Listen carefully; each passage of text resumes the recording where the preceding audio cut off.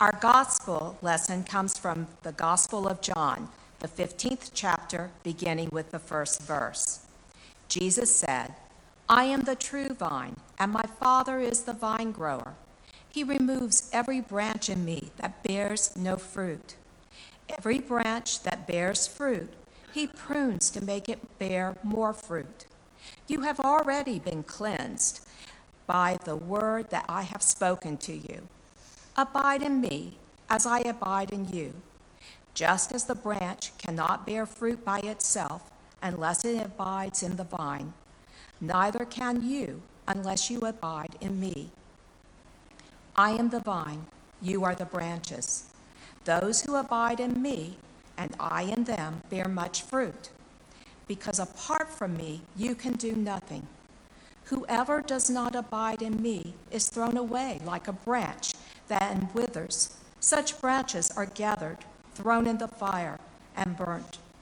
If you abide in me, and my words abide in you, ask for whatever you wish, and it will be done for you. My Father is glorified by this, that you bear much fruit and become my disciples." This is the word of God for the people of God. Thanks be to God.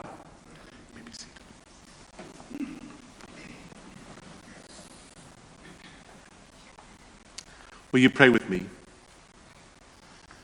From cowardice that dares not face new truth, from laziness content with half-truth, from arrogance that thinks it knows all truth, good Lord, deliver us. Amen.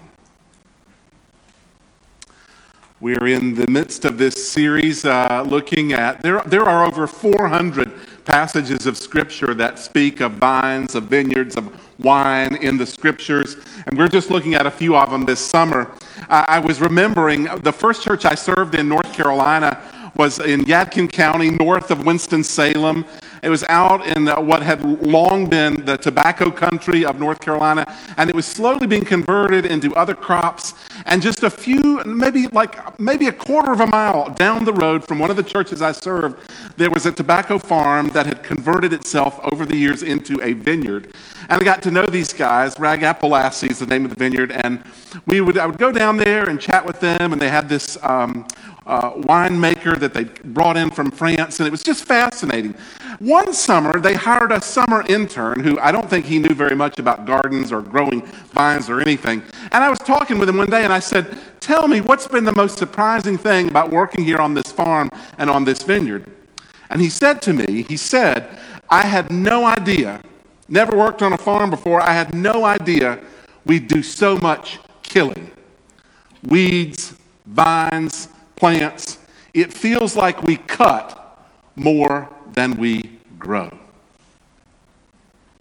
I was sharing with you all last week that my wife Catherine and I have made an attempt at our first garden this year and some of the struggles we've had. Good news to report. We have a squash. It's about this big. Catherine brought it in and she said, "We got a squash." And I looked at her and said, "What are we going to do with that?" And she said, "We're going to eat it. And we'll have a nice snack from that later this week."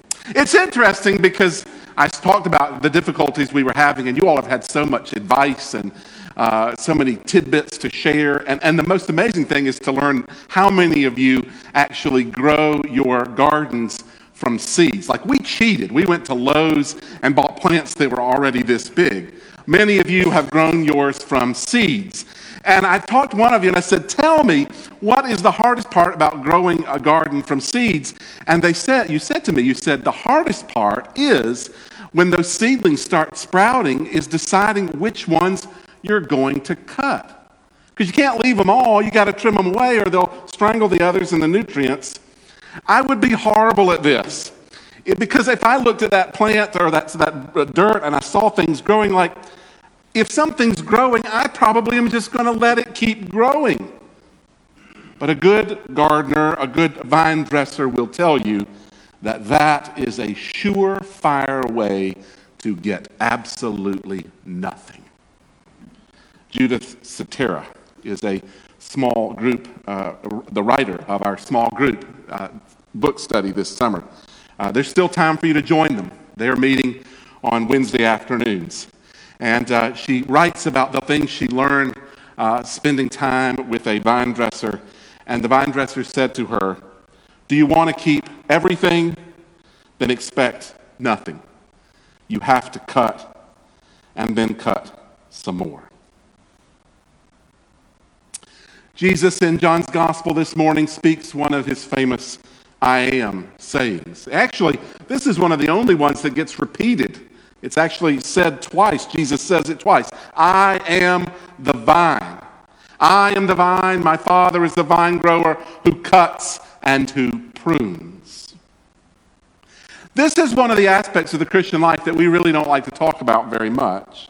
In fact, generally, the way Christianity has been presented in the modern era is like this. We know that you're out there living your life, trying to figure out how to flourish. What does it look like to live a flourishing life? And so we say, well, the best way to flourish is just sprinkle a little Jesus in. He'll fertilize whatever you've got going, and whatever you're up to will just grow and you'll flourish. Like just a little Jesus, a little church here added in on the side. And that's what church becomes. Like, here, do this, add this, build this into your life. And we just make you busier and busier and busier, when maybe the first thing we really ought to do is stop and say, like, hey, what do you need to cut out? Maybe the first thing, maybe the regular thing, the constant thing has to be letting God prune and cut and clear away. What do you need to cut and clear out of your life so that you can truly abide in Christ? There may be people, right? When I was a freshman in college, I met some guys on my hall as a freshman, and I thought, well, I need friends, and they were friends, and kind of hung out with them through the fall semester and got into the spring semester. My birthday's in March. I will never forget this. Like, I lived on the third floor of Wilson, and anybody would tell you that was there that year that the third floor of Wilson was not the dorm to be in, the hallway to be on. They certainly weren't the kind of friends you wanted to have, but there I was, and they took me out for dinner for my birthday. And I remember sitting there, eating my birthday dinner, looking at these friends, thinking to myself, I got to get out of here. This is not where I want to be. This is not who I want to be. And so I found my way to the Wesley Fellowship, the United Methodist Campus Ministry at Duke, and I'll tell you what, like, that may be one of the most significant decisions I've ever made in my life. Realizing, like, people I needed to cut out, and maybe there are habits, things that consume your time or energy or resources. Attitudes. I'll be the first to admit I can look at things happening in the world and I can be very judgmental and I can be very cynical. I heard about this woman who was visiting a monastery and she was talking with one of the monks. And she looked at the monk and said, "You look so peaceful. How is it that in the midst of all that's happening in our world, you have such peace?" And the monk said to her, "I realized I don't have to have an opinion about everything." Like, what do you need to cut out of your life? Maybe attitudes, habits, people. What is it that you need to clear away, that God might need to clear away in order for you to abide in Christ? Sometimes things get cut out of our lives and we weren't ready for it. A loved one dies. Or your boss calls you in one afternoon and says, "I'm sorry, but we're going to have to let you go." Or a spouse sits down on the sofa late one night and says, "Hey, you remember those vows? I didn't mean it. I don't love you. I'm out." Sometimes things get cut out of our lives and we weren't ready. Let's be very clear. God doesn't cause those things. God is not punishing us. If you read the scripture very carefully, even the vines that are flourishing and fruitful have to be pruned.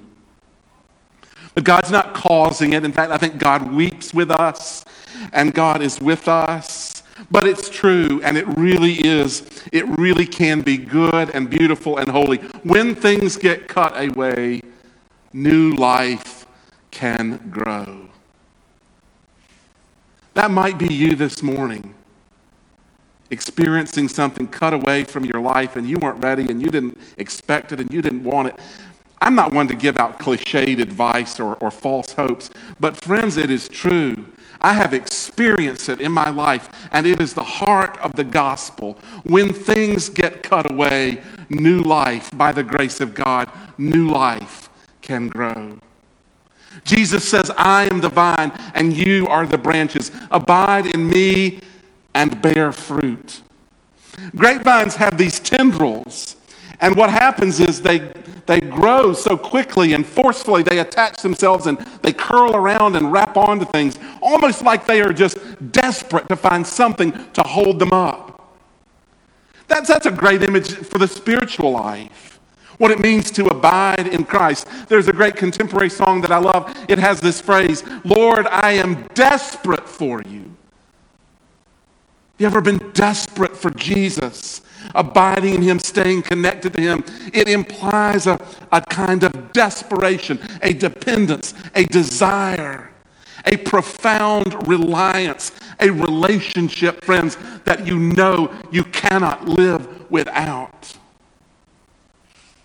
In our modern era, flourishing means not depending on anyone, not depending on anything. Flourishing means going out and charting your own path, figuring out yourself, solving your own problems, and doing it. What are we celebrating this weekend? Independence Day. I wonder if we can even begin to imagine how flourishing really means needing and depending on others. Your flourishing bound up with mine, and mine bound up with yours, and all of us, our flourishing bound up with the flourishing of those at the margins of our community and our world, especially those who are least and last and lost.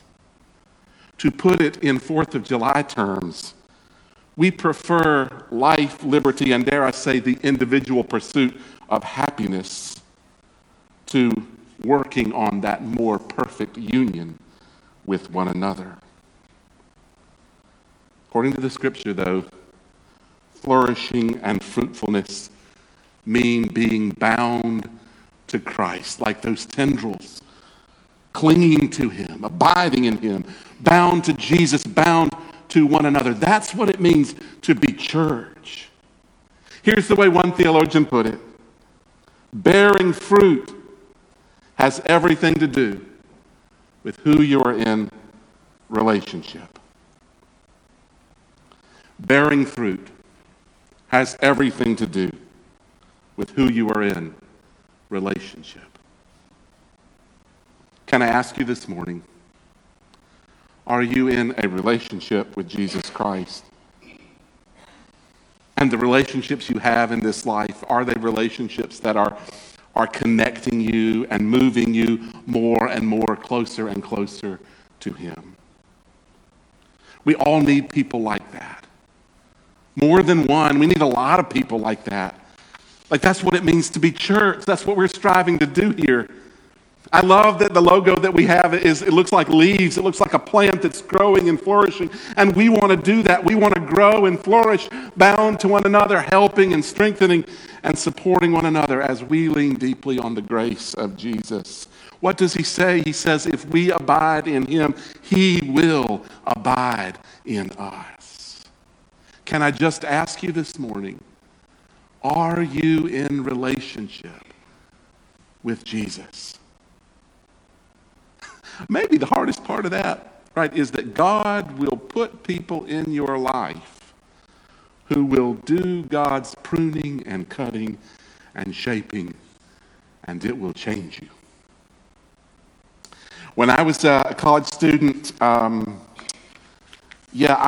was in this Bible study at Duke Chapel, and I mean, I have to just say, I don't like to talk about it, but I was a moment there for a while where I was doing things in that Bible study that, like, I'm not really proud of. Like, I got into some arguments and squabbles with another member of the Bible study, and it was just not pretty. And, like, we took it out into, like, the rest of our week, and gosh, it was awful. Like, I'm really not proud of this. And there was an older lady in that Bible study, and she and I had known each other for several years. We sang together in the choir, and she said to me one night, she said, after the Bible study night, I want you to hang back. I got to talk to you. She sat me down on her sofa, and she said, George, I've been watching you. I've heard some of the things you've said. People have told me about some of the things you've done, and you are not living like a Christian. This anger, this malice in your heart, it has got to go. You've got to cut it out. One writer put it this way: the vine dresser is never as close to the vine as when he is pruning them. The vine dresser is never as close to the vine as when he is pruning them. And on the other side, there will be fruit. There will be life.